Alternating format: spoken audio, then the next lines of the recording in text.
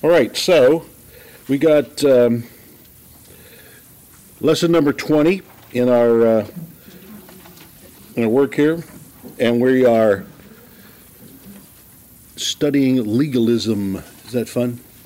So, yeah. Okay. So Romans chapter 2, and we were looking in these sections. We've been going through this part that is talking about God wants the righteous to live by faith, but man has come up with his own ways to somehow find righteousness. And so chapter 2, I'm going to start reading in verse 25 because that's where our section begins tonight. Romans chapter 2, verse 25. We looked at hedonism, we looked at moralism, now legalism. We started that last week. But in verse 25, so Romans chapter 2 and verse 25, he's talking about the Jews, and he's introduced that in the first, since verse 17. And he's been talking about the fact of their confidence in the flesh, their confidence in what they are. And so that sense of superiority was what we talked about last week, that they felt like they had a better situation than anybody else. And Paul points out that that's not true, because they can't trust in their works and their ability to do the law. But he's continuing that now as he gets down to this final section that actually takes us into chapter 3. So start in verse 25. So he says, "For circumcision indeed is of value if you obey the law. But if you break the law, your circumcision becomes uncircumcision. So if a man who is uncircumcised keeps the precepts of the law, will not his uncircumcision be regarded as circumcision? Then he who is physically uncircumcised but keeps the law will condemn you who have the written code and circumcision but break the law." It's like, Paul, what are you doing? This is like the craziest arguments I've ever heard, and he knows that. And Paul's not just saying, "Oh, I thought you understood that." He's kind of doing a circular argument that is just going over and over, and it's like, you think this and you think that, but this is not it. Anyway, so it's a lot of words, and we'll break that down a little bit here in just a few minutes. Verse 28, "For no one is a Jew who is merely one outwardly, nor is circumcision outward and physical. But a Jew is one inwardly, and circumcision is a matter of the heart, by the Spirit, not by the letter. His praise, this man's praise, is not from man, but from God." So a person with a true circumcision of the heart, their praise is from God, not from men. Now, chapter 3. "Then what advantage has the Jew?" So Paul is already hearing these people, and so here's their argument coming back at him. What advantage has the Jew? Or what is the value of circumcision? Paul says, much in every way. To begin with, the Jews were entrusted with the oracles of God. What if some were unfaithful? Does their faithlessness nullify the faithfulness of God? By no means. Let God be true, though everyone were a liar, as it is written, that you may be justified in your words and prevail when you are judged. But if our unrighteousness serves to show the righteousness of God, what shall we say? That God is unrighteous to inflict wrath on us? I speak in a human way, or in facetious. Verse 6, "By no means. For then how could God judge the world? But if through my lie God's truth abounds to his glory, why am I still being condemned as a sinner? And why not do evil that good may come? As some people slanderously charge us with saying, and their condemnation is just. What then?" Verse 9, "Are we Jews any better off? No, not at all. Wow, there's your in-point conclusion. No, not at all. For we have already charged that all, both Jews and Greeks, are under sin, as it is written, which we'll take that up in our next section. So, when we're looking at this argument of legalism and the feeling of superiority, our first thing is, but didn't God give them the law? Yes, but not so that they could glory in the law. Not so that they could glory in their ability to keep it, or the fact that they had circumcision and other people didn't. And so we'll look at some of those things tonight. But it's this arrogance that they are building up, and that's what he really is pointing out. So, outward cleanliness is the first section here on your notes, and this is that on the outside. I don't know how many of you have watched The Chosen. How many of you have seen any scenes from The Chosen? It's pretty powerful, it really is. But I really get a kick out of Nicodemus, and I'm only, a few lessons in. I like the guy. I mean, you think of all the Pharisees, I mean, this guy's likable. Some of the other guys, not so much. His wife? No. Not at all. All right? I mean, and she is the example, really, of this arrogance. We are this. And to kind of expect people to bow down when they walk down the street or step back and to treat her differently and all of this, and it's all outward show. Well, that's kind of where this is. Now, there must have been some people that Paul knew of, not necessarily that he knew, but he knew that this argument was somehow, or this situation was somehow affecting the church in Rome, or he wouldn't spend so much time on it. Because he doesn't just talk about it here. He's going to bring it up more times as he goes through. And so there must have been some element within the church in Rome of Jews who were very proud of their Jewishness, very proud of their heritage. And, all right, there's nothing wrong with being proud of your heritage, but when your heritage stands ahead of your relationship with God, and the image or the walk that you are portraying to others, your public witness, and if your heritage or your lineage or your gender or race or education or age has any kind of, like, I should be treated better than everyone else, then you're wrong. And so Paul has to deal with this. They're not the only people he's dealing with. He dealt with the moralists and the hedonists.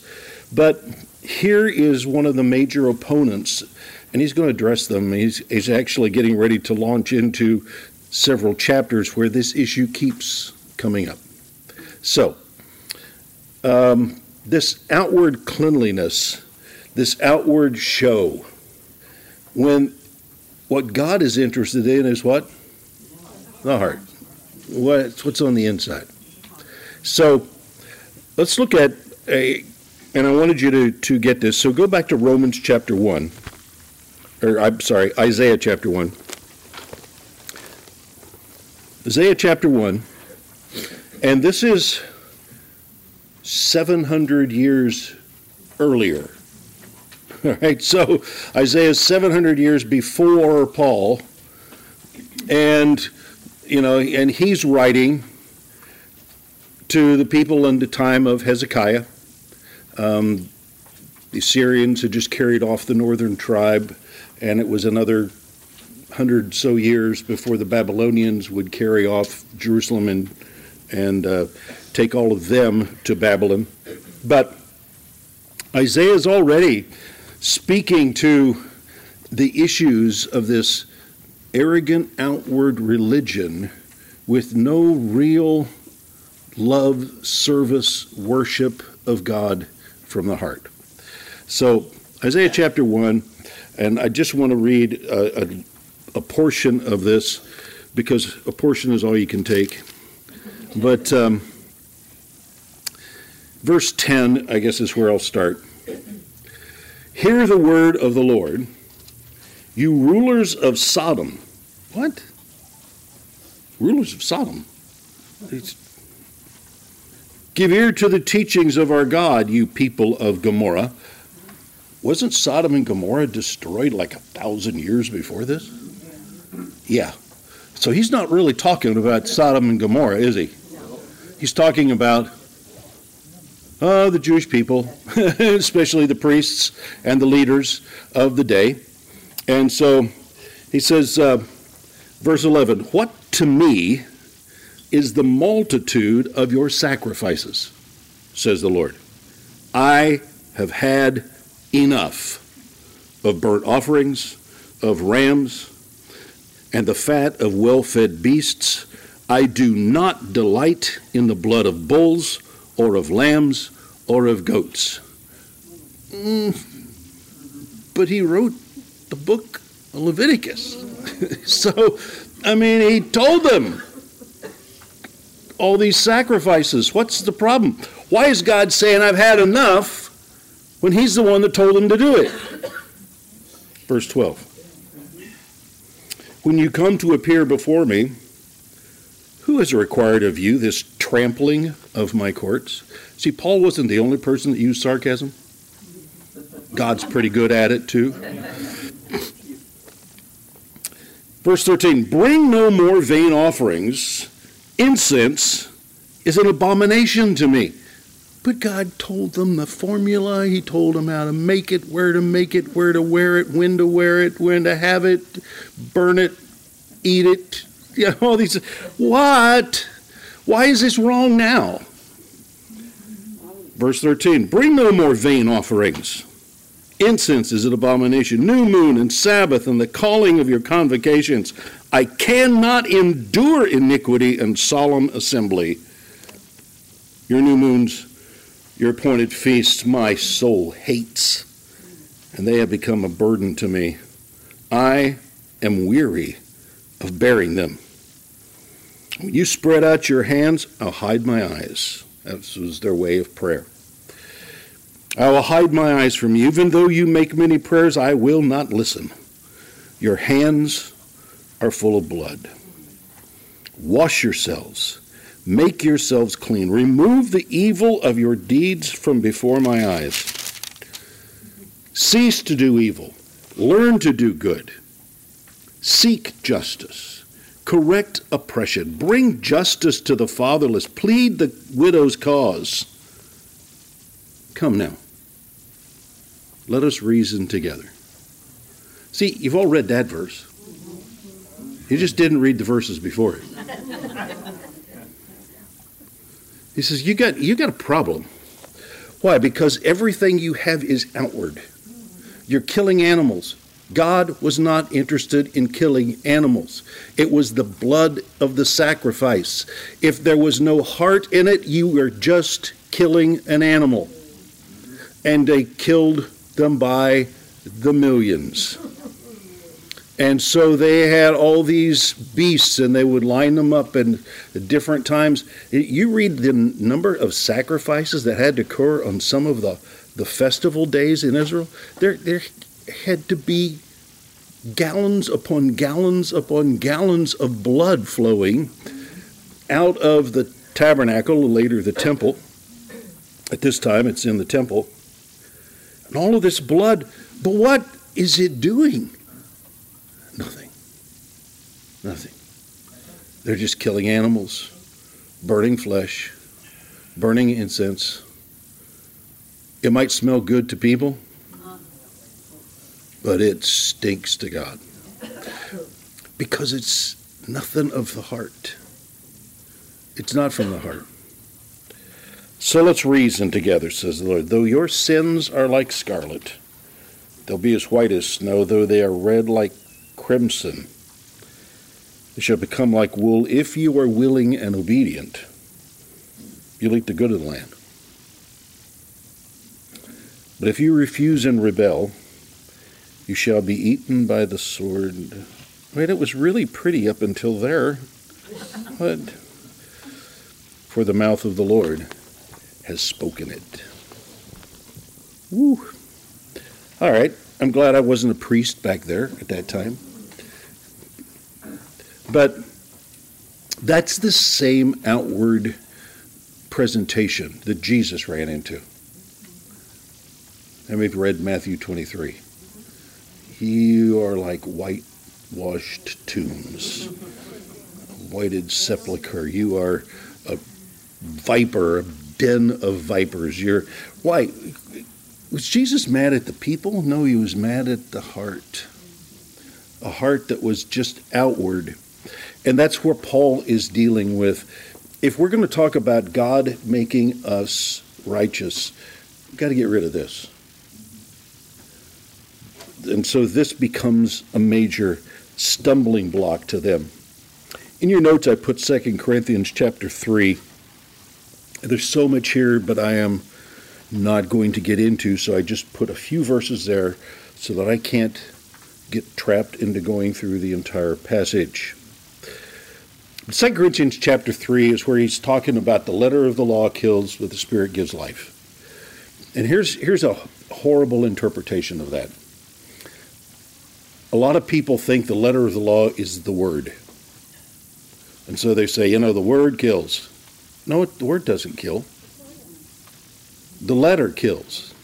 Well, what letter is the word? No, the letter is the law. Read the passage. He's talking about the law. People say, well, we need the word and the Spirit. You're right, we do. But the word is not the letter. And at one point, a number of years back, Pastor Bob there was so much strange teaching going on in this one realm. And Pastor Bob taught something about it.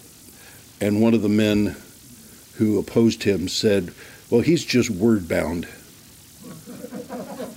Bob said, if he thought that was an insult, I'll take it as a badge of, honor. That's great. Yeah, I am. I'm word bound. So Paul's not saying the word. So when you read the letter, read the law. That's what he's talking about. He's talking about the letter is what Moses brought down from Mount Sinai.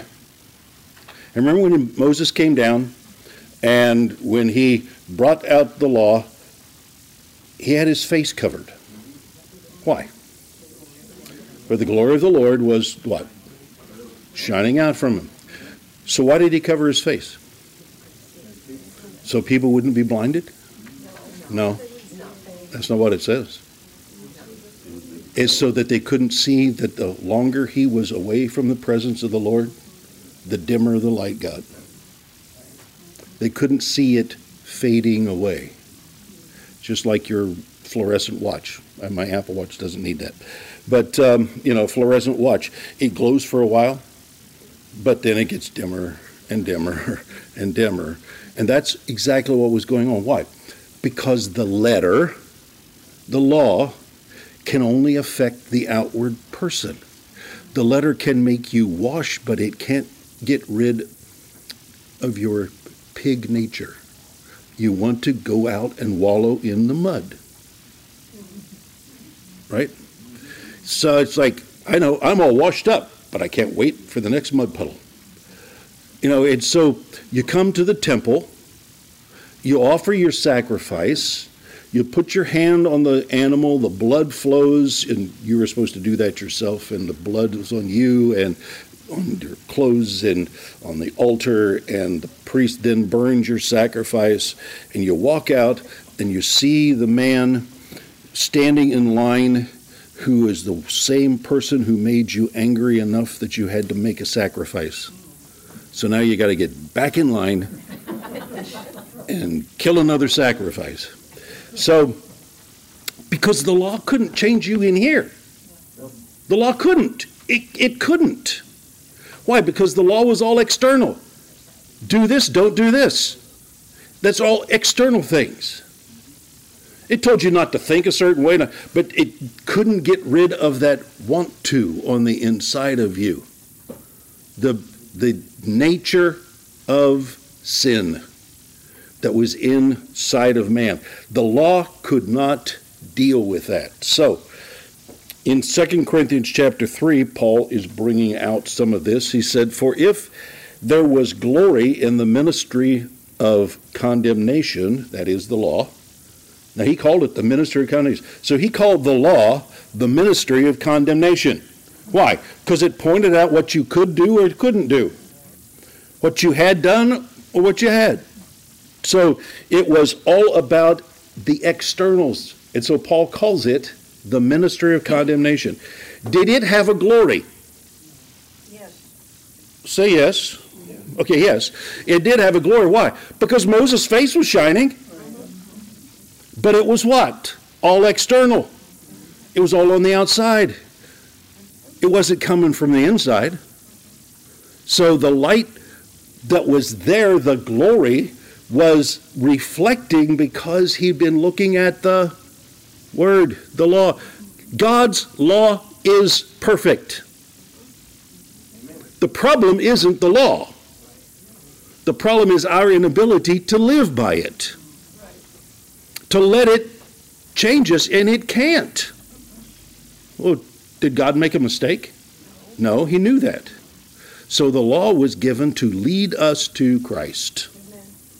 That's what the New Testament tells us. So the law had a certain glory, but the ministry of righteousness, which is the gospel, must far exceed it. So if the law had a glory that made Moses' face shine, what do you think the ministry of righteousness will do? Because God changes the inside of you. And Moses' face could become dimmer, but ours will not. For we have the glory on the inside. Verse 10, he says, "Indeed, in this case, what once had glory has come to have no glory at all because of the glory that surpasses it." Whatever was in the law, whatever glorious thing the law was, this gospel of grace is much more. This gospel of righteousness. So, verse 11, For if what was being brought to an end, that is the law, or was fading away, came with glory, much more will what is permanent have glory, which is the gospel. So the law made temporary change. It changed you till you sinned the next time. But the gospel of righteousness, by faith in Jesus Christ, changes us inwardly. We can still sin, but we don't lose the glory on the inside. So it is our witness that hurts, and our ability to serve in the capacity that God wants us to serve. So there's much more in that chapter 3, but that's the point that Paul is making, that this attitude of the Jewish people, that it was external. It was not external. So look at verse 25. And so he goes into this thing about circumcision. And it's kind of a, like I said, a circular argument. This does this, but if this was right, and this person this, and whatever. So he makes this statement, "For circumcision indeed is of value," what? If you obey the law. Otherwise, circumcision is of no value, because the purpose of the circumcision is not being fulfilled, which I'll cover in just a minute. But if you break the law, your circumcision becomes uncircumcision. You're no better than a Gentile now, because you're not living like the circumcision said you should live. So what is the purpose of circumcision? Look at verse 4, Romans chapter 4. Romans chapter 4, So I borrowed from ahead, brought it back to here. Romans chapter 4. This is the Passion Translation, which I like for a lot of different things, and it's really good on this passage. Romans 4, verse 11 says, "It was later that Abraham received the external sign of circumcision as a seal." Listen to this. Circumcision was a sign. It was a seal to confirm that God had already transferred his righteousness to him by faith. His circumcision was a sign and a seal so that he could know that he'd already, get this, already been made righteous. Because Abraham's righteousness came before he was circumcised, and which is Paul is going to argue in the verses that immediately follow this. So Paul asks, so Abraham's circumcision, was it before or after God said he was righteous? It was before. His circumcision came after God had already made him righteous. And so therefore the circumcision didn't affect his righteousness. It was a sign and a seal that God had, what does it say here, had transferred his righteousness to him. How? By faith. While he was still uncircumcised. So now this qualifies him, that is Abram, to become the father of all who believe among the non-Jewish people. Let's take a water baptism. Does water baptism save you? No. So if you get water baptized, are you saved and then you go and profess? No. You profess your faith, then you get water baptized. What did Philip say to the eunuch? The eunuch said, "Here's some water. What keeps me from being baptized?" Well, just that you get down in the water. You're going to get out of the chariot, get down in the water. Let's go. Let's have it. No. Philip said what? That you believe that Jesus is the Son of God and that God raised him from the dead. Yes, I believe. All right, now we can baptize. Why? Because baptism didn't save. It's just a sign that you believed, that you have been saved. And so this is the image that comes from this. So verses 26 and 27, as we come back to Romans chapter 2, get really confusing. But just go with the argument. All right? So if a man who is uncircumcised keeps the precepts of the law, will not his uncircumcision be regarded as true circumcision? It's not the circumcision. It's what? It's keeping the law. It's that inward reality. Then the one who is physically circumcised and keeps the law will condemn you, who have a written code and physically uncircumcised, the Gentile, can I just say it that way? The Gentile that keeps the law will condemn you Jews who have kept the law. That's basically what he's saying. Verse 28 sums it up. No one is a Jew who is merely one outwardly. Yeah, but we've got the circumcision, we've got the sign, we got the law, we got all these things, we got the temple, we do all these things, we do the Sabbath, we do Shabbat, we do on our Saturday night, we do the things, we wear the little thing on our head, we do this, we do that. I got the long pigtails, I got the phylacteries, and I say all the prayers, and I say all the right words. It means nothing if there's no inward attitude of pursuing God, seeking righteousness, seeking to live by this law that you profess. No one is a Jew who is outwardly, nor is circumcision outward and physical. Well, yeah, it kind of is. But no, it's not. Water baptism, it's not the water. It's not the tub that you were baptized in. Like I've shared before, I had to baptize a young man, some of you know him, Serge Yudovenko. I had to baptize him in living water 3 months before he was going to get married, because his father and her father would not approve of that unless he was baptized according to the Ukrainian Orthodox Church. And not Orthodox, Pentecostal. And so they're Ukrainian Pentecostal church, and so they demanded that he be baptized in running water 3 months before they were going to get married. Was living water, running water. Yeah. And so this had to be running water. Well, that's what they call living water, because it's flowing, and so it has to be. That's what they mean by living water. So it had to be 3 months before, which meant it was like the 1st of April. It was so stupid cold. I cannot even tell you. Went up to Lake Ulaga and had to wade almost 100 yards out because the water is only knee deep, until you finally get out far enough that you can get dunked. Oh my gosh, it was cold. And we were freezing.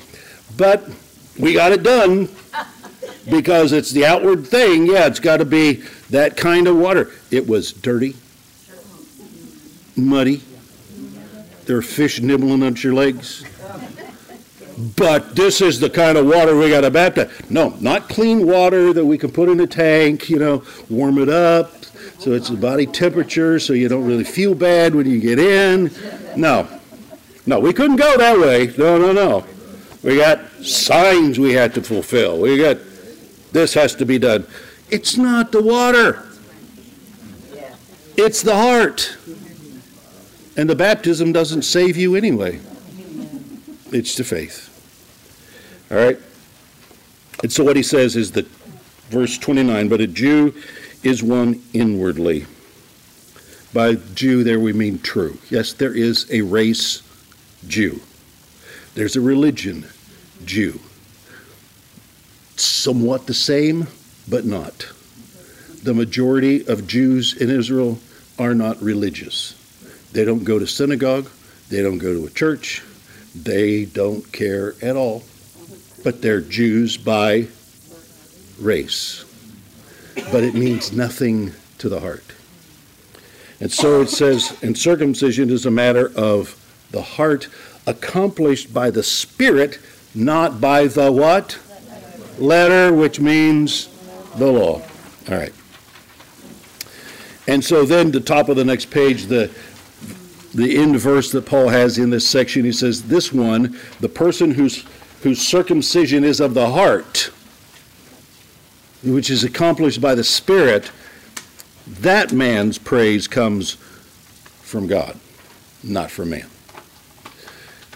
The outward symbol, the praise comes from man. We baptized Serge in that cold water, and all the people said, yep, that's real baptism. No, the real baptism Serge had already gone through. It was inward. He'd already been a believer for many years.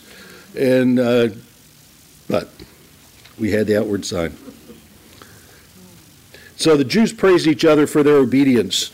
Wow, great obedience. Great beard you've got there. Great, it's like, yeah, I like the way you look at this in a way.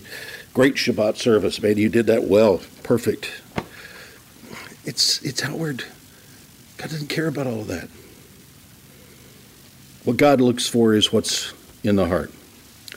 So we come down to the next point, which is arrogance. Romans chapter 3, verse 1. Now what's going to follow is 6 questions. Paul's going to ask a question of an unseen opponent. So he's making this person up.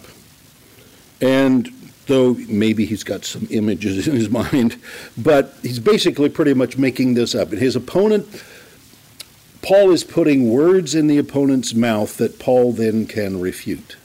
And this is a common way of debate that was existent in Paul's day, had been since the time of Plato. And so Paul is using this technique, and he used it a lot. It's part of the dialogue process that Paul would use when he went to the synagogues. That's how the rabbis taught. They'd ask a question and they'd answer the question. They'd propose something, an unseen opponent, and the rabbi would refute it or point out where he's wrong. And so this was a common way of their teaching. It wasn't me asking a question and you answering. No, it's me asking, me answering. You don't get to guide the discussion. I'm in charge. You got that? There it is. See, you can just answer. There it is. Okay, Romans chapter 3. So he goes through these questions. And this arrogance is portrayed here by this opponent. And some of the statements that his opponent makes, or opponents, it's like, whoa, I can't believe you just said that. So let's kind of read down through them. I've tried to break them up in a way that they at least appear a little more defining. So chapter 3, verse 1. First question. Then what advantage has the law-abiding Jew? What's the value of?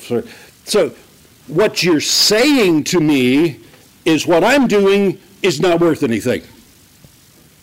So what's the value of the fact that I'm a Jew?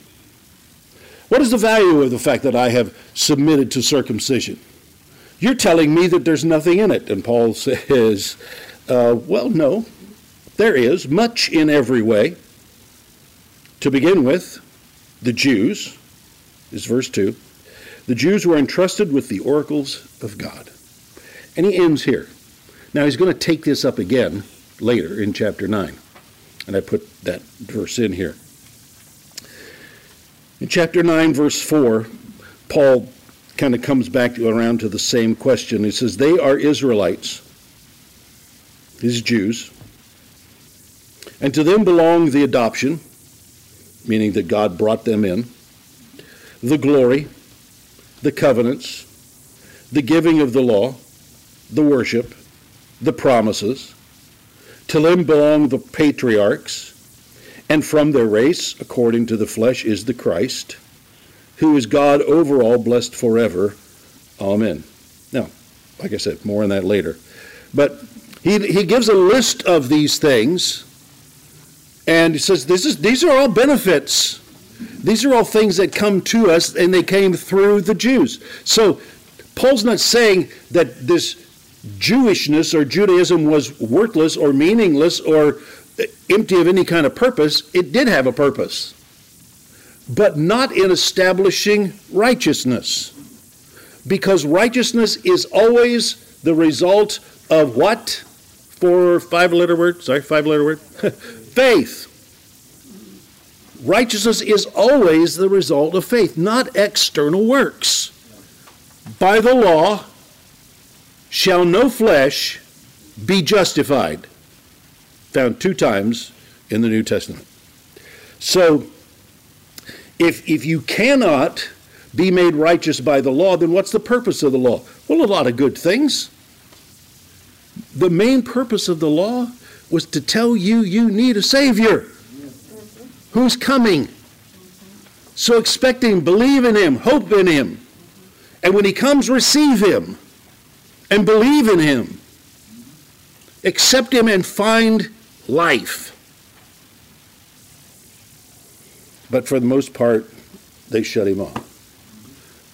Because even though no one lived the Jewishness better than Jesus, it wasn't enough for them. It's not what they wanted. So his first question, what advantage? This person is thinking, so you're saying that there's no advantage. You can hear almost the snottiness in this, all right? And because that's almost the way it comes across. So what is the advantage of being a Jew? Or circumcision, which I have submitted to, and this person is saying. Much. Paul said, I'm not saying it's useless. From you came the oracles of God. The very words of God came through the Jewish leaders, the prophets, the patriarchs, the poets. What a wonderful heritage. But it doesn't make you righteous. Because righteousness is a result of faith. Question number 2. Verse 3. Well, what if And the if is a first condition if, meaning they are, or since. What if some were unfaithful? Were there any unfaithful Jews? Yeah, right. So, what if some were unfaithful? So again, hear the arrogance in the person who's asking this. What if some were unfaithful? Does their faithlessness nullify the faithfulness of God? Are you saying so because those people were unfaithful, then God's faithfulness has been taken away from us? It's nullified God's faithfulness. That God no longer cares about us. That God's no longer going to help us. All right, let's go back with a little bit of history. Did God just out of nowhere decide to send his people to Babylon? It came after what? Centuries of disobedience. In the temple, in the days of Babylon, Jeremiah, right, the days leading up to that, in the temple, there's the holy place with the Ark of the Covenant inside. And here on the side are their own little alcoves with idols to other pagan gods. It got so bad, even earlier than that, Solomon sacrificed his sons to Molech. Well, allowed his wife to do it. Solomon! What are you doing? So, let me ask you, did God say, I'm done with these people? No. And walk away? No. Does their faithfulness nullify? The word nullify is a beautiful Greek word. It simply means to make useless. To take something that's working and make it not work. So, did that nullify God's faithfulness? Just because a person is faithless, it doesn't nullify God's faithfulness? He continues. How many are glad that when you become faithless, disobedient, God's faithfulness is still there? How does it say it? He's faithful and just to forgive us our sin. So, well, faithfulness of God stands. So, yeah, no, your quotation is wrong. So then he follows that up with the statement, by no means, verse 4, down toward the bottom third of your page. By no means, Paul's reply, let God be true, though everyone were a liar, as it is written. And he quotes from Isaiah 51, verse 4. Isaiah 51, verse 4 says, that you may be justified in your words and prevail when you are judged. But, so Paul all he wrote down was the conclusion of that verse. He didn't write down the first half of it. So if you go back to Isaiah 51 and verse 4, here's the whole verse. It's right there. It's in the light blue. Against you, this is David. This is David's song. Against you and you only have I sinned and done what is evil in your sight, that you may be justified. See, David says, I'm recognizing my sins because that brings justification to God. That glorifies God for me to recognize my sin. And so I have sinned, I've done what is evil, that you may be justified in your words and prevail when you are judged. So this is David realizing that there was a forgiveness, there was a restoration that God would give to him. And that's what Isaiah 51 is all about. David crying out, pleading in the brokenness of his heart for the sin that he committed with Bathsheba and Uriah. So, here's their thinking. That God was unfaithful. faithful now because man was unfaithful. That God had promised he would help them, but they got faithful, and now God isn't around. And what's the first thing you're going to say? But that's not my fault. I wasn't the one that was unfaithful. It's David's fault. It's Solomon who allowed his wives to sacrifice sons to Molech. But we're suffering from it because their faithlessness made useless the faithfulness of God. So God moved away, and God doesn't care anymore. Let's go back again. Little review. You can go back and read certain Psalms. Psalm 78, Psalm 105, Psalm 106. These are Psalms that celebrate Israel's faithlessness and God's faithfulness. Every time they were faithless, God was what? Faithful. He came to rescue. He came to help. He came to deliver. He would show up. When they went to Babylon, where was God? With them. He was right there. He blessed them. He increased them. And when they came out of Babylon, Cyrus said, give them the money to rebuild their city, to rebuild their temple. And when there wasn't enough, Nehemiah went back, found out there wasn't enough. He went back, and the king, Cyrus, Darius, or whichever one it was, gave him more money to build this. It's like, wow, God was doing something. During all those dark years between Malachi and Matthew, 400 and some years, where was God? Right there, helping, healing, saving, delivering. No, we can't break God's faithfulness. You can't. And so the record of Scripture is that God is faithful. And our faithlessness doesn't change a thing. Abel offered his sacrifice by faith. That's what it says in 11:4, Hebrews 11:4. By faith Abel offered to God a more acceptable sacrifice than Cain, through which he was commended as righteous. So his faith resulted in righteousness, is right? Did Cain's unrighteousness cause God to become faithless? Did it destroy the faithfulness of God to future generations? No.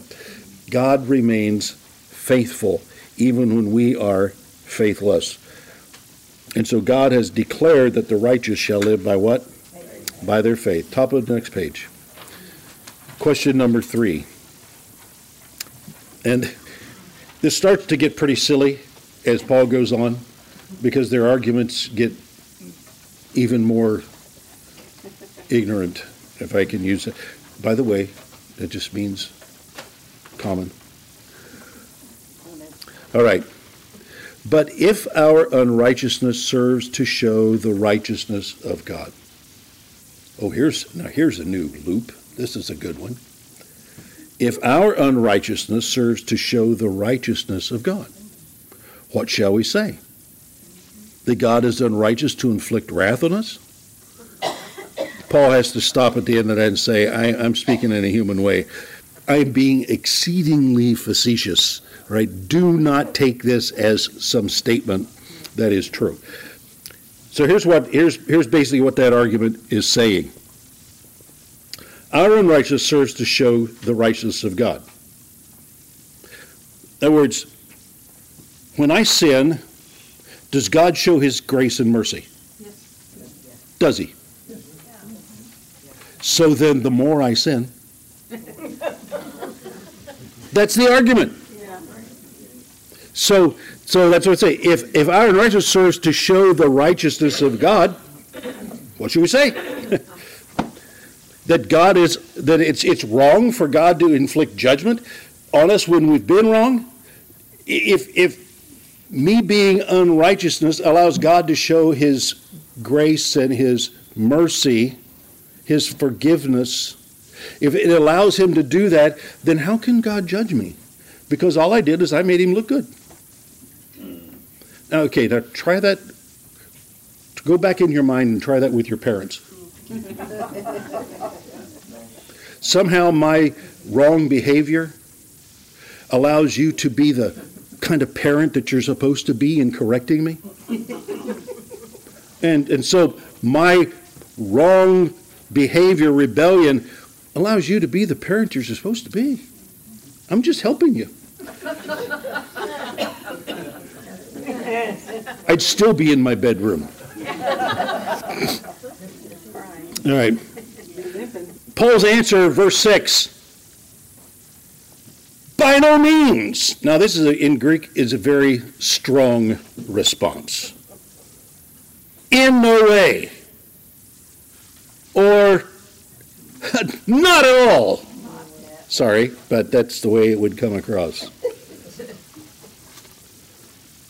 For then how could God judge the world? So if God is going to judge the world, but sin somehow makes him look better, then how can he judge the world for their sin because their sin made him look better? That's the argument.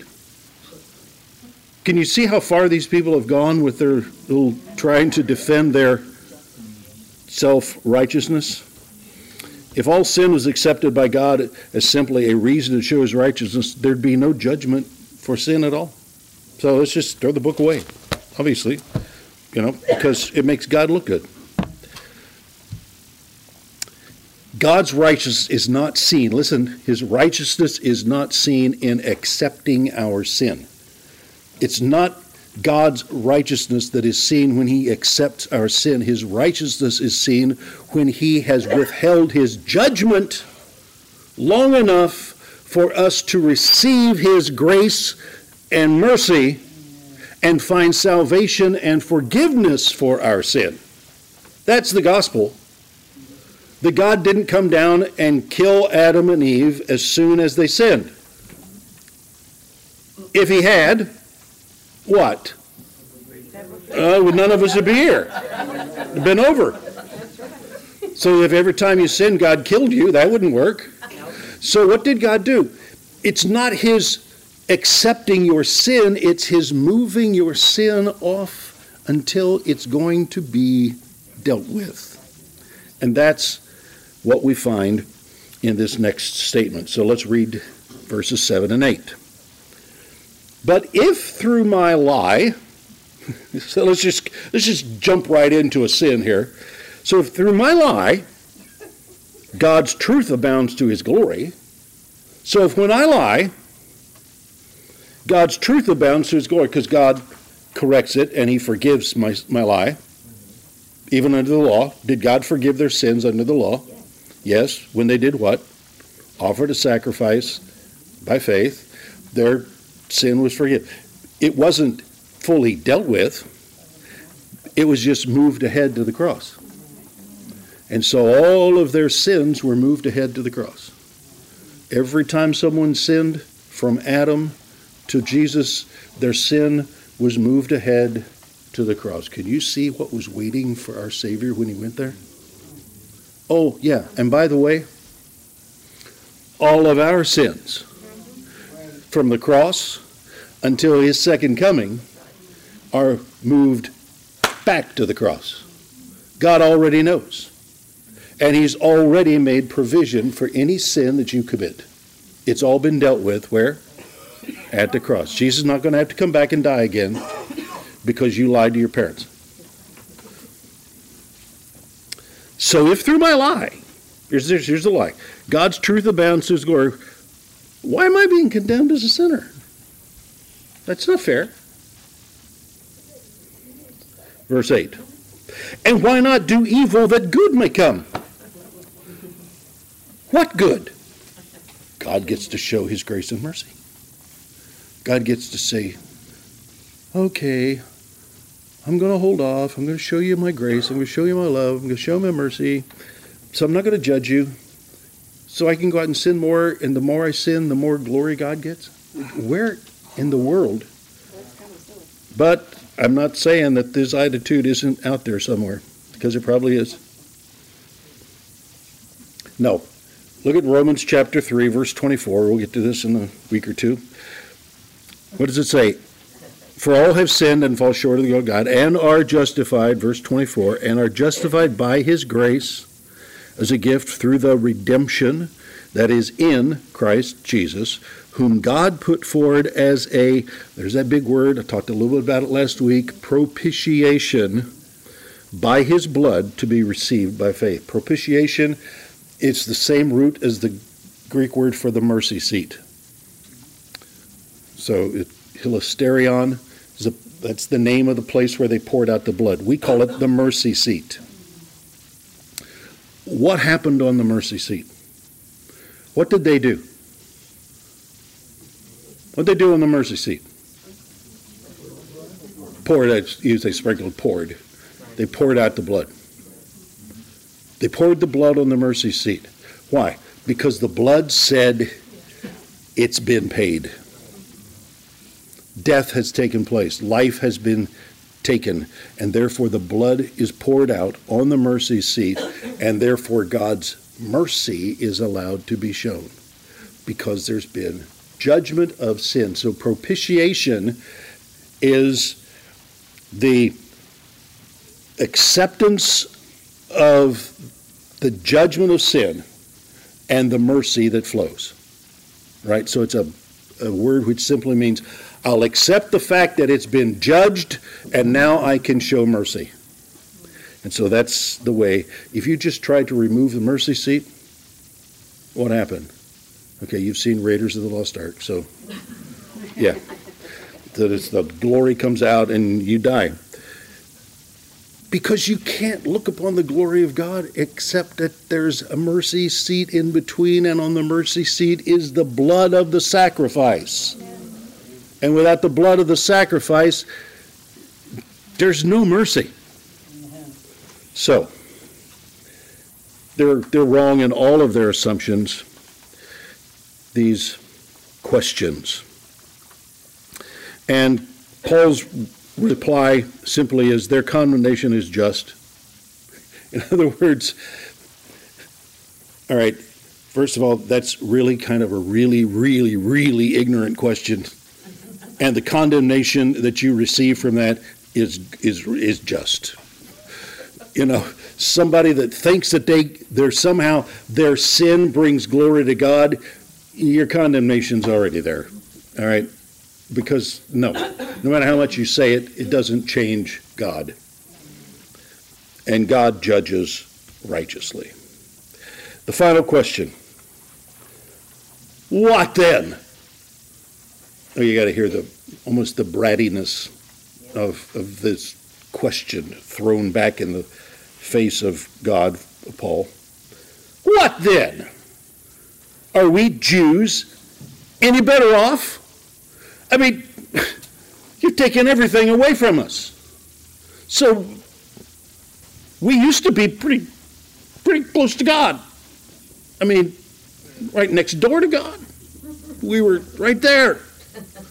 And you've taken that all away. You're saying there's no benefit. So what then? Are we Jews no better off when it comes to righteousness? What's his response? No. So what? Couldn't you just say, well, some? Well, it depends. I mean, just a flat out no? Explain. He doesn't. He said, no, not at all. For we have already charged.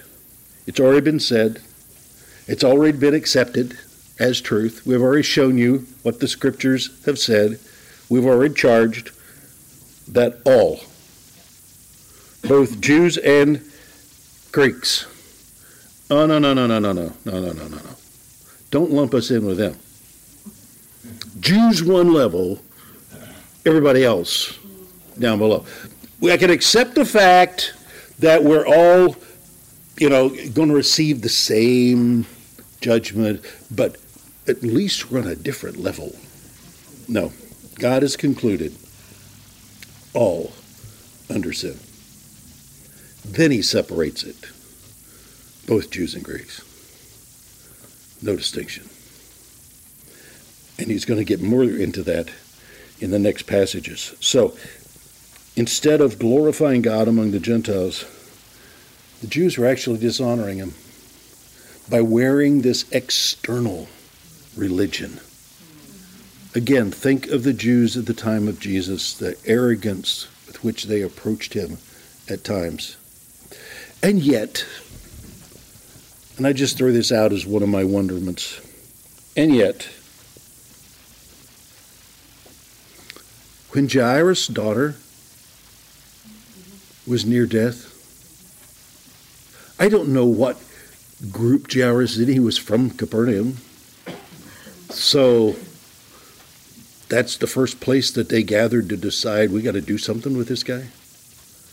And they were angry after the miracles he had done, and they plotted together what they must do to him. Jesus had a number of run-ins with the leaders in Capernaum.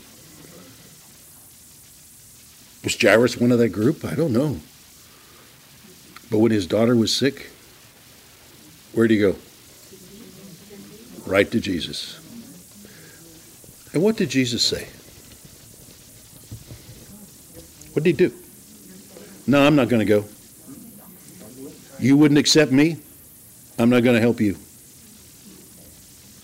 He went and raised her from the dead. Right? That's our God.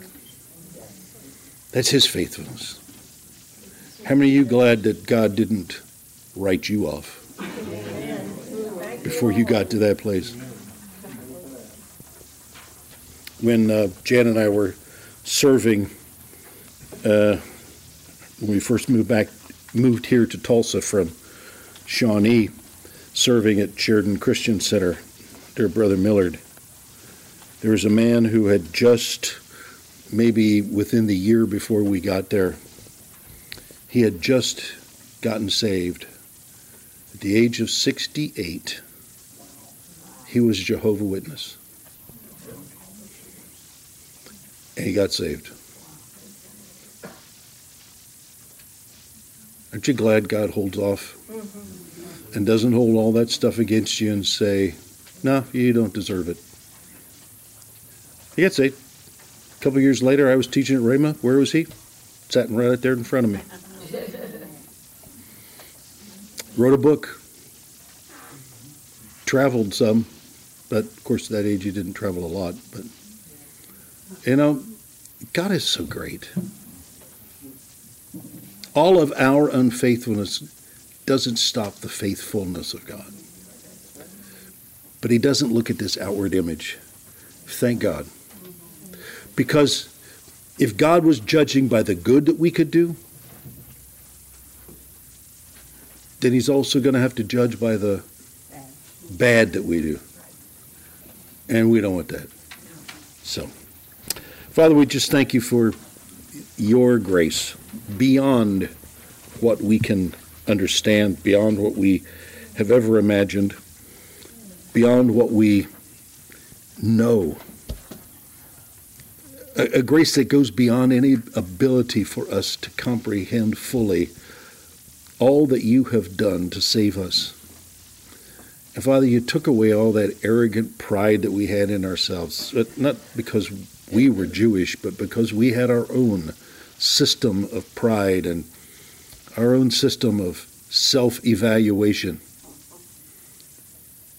But Father, you removed all of that, set it aside, and saved us.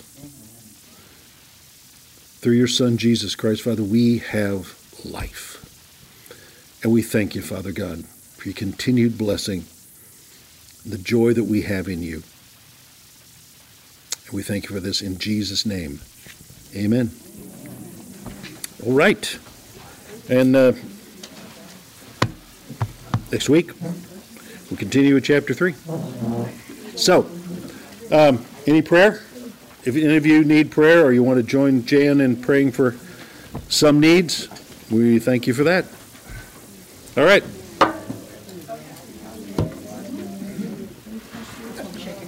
That's a good lesson. Oh, well, thank you. Oh, bless you. You mentioned Sheridan and Brother Millard. Oh, yeah. Brother Millard's in Sheridan was a stepping place Oh, yeah. for a A lot lot of people. of people. He just, He wasn't an eloquent preacher. no, and if it hadn't been for two of his daughters, especially one of his daughters, then, he would be able to do a whole lot more. But she ran him, Vanny. Oh, my gosh. Oh my, yeah, I don't think. Oh, man, she ran Brother Millard. Yeah. And, yeah. Well, every major thing that God did in Tulsa started there Yeah, almost. for decades. Well, if it didn't start there, it started at Central Assembly before that, and that's where he was. So he was Assembly of God down there before that. That's good. Thank you, sir. Stephen. Question number 2. In your notes, Yeah. you had Isaiah, and you corrected yourself, said it was from Psalm, talking about David writing. yeah. But it's Psalm. I don't know why I put that down there. You know, I went back and looked at I it. can tell you exactly why. Because in the notes of your ESV, Yeah. the first one is Isaiah 52. Yes. 4, Right. and that's referencing Yeah, and chapter it's supposed 2, to be Psalm 31:4. and then Yeah. Psalm 51:4. Yeah. Yeah. So I knew exactly what happened. Yeah. It's one of those. I'll correct it before I pass them out to everybody. Yeah. Yes, 24th and 25th. It was good to hear Kirby.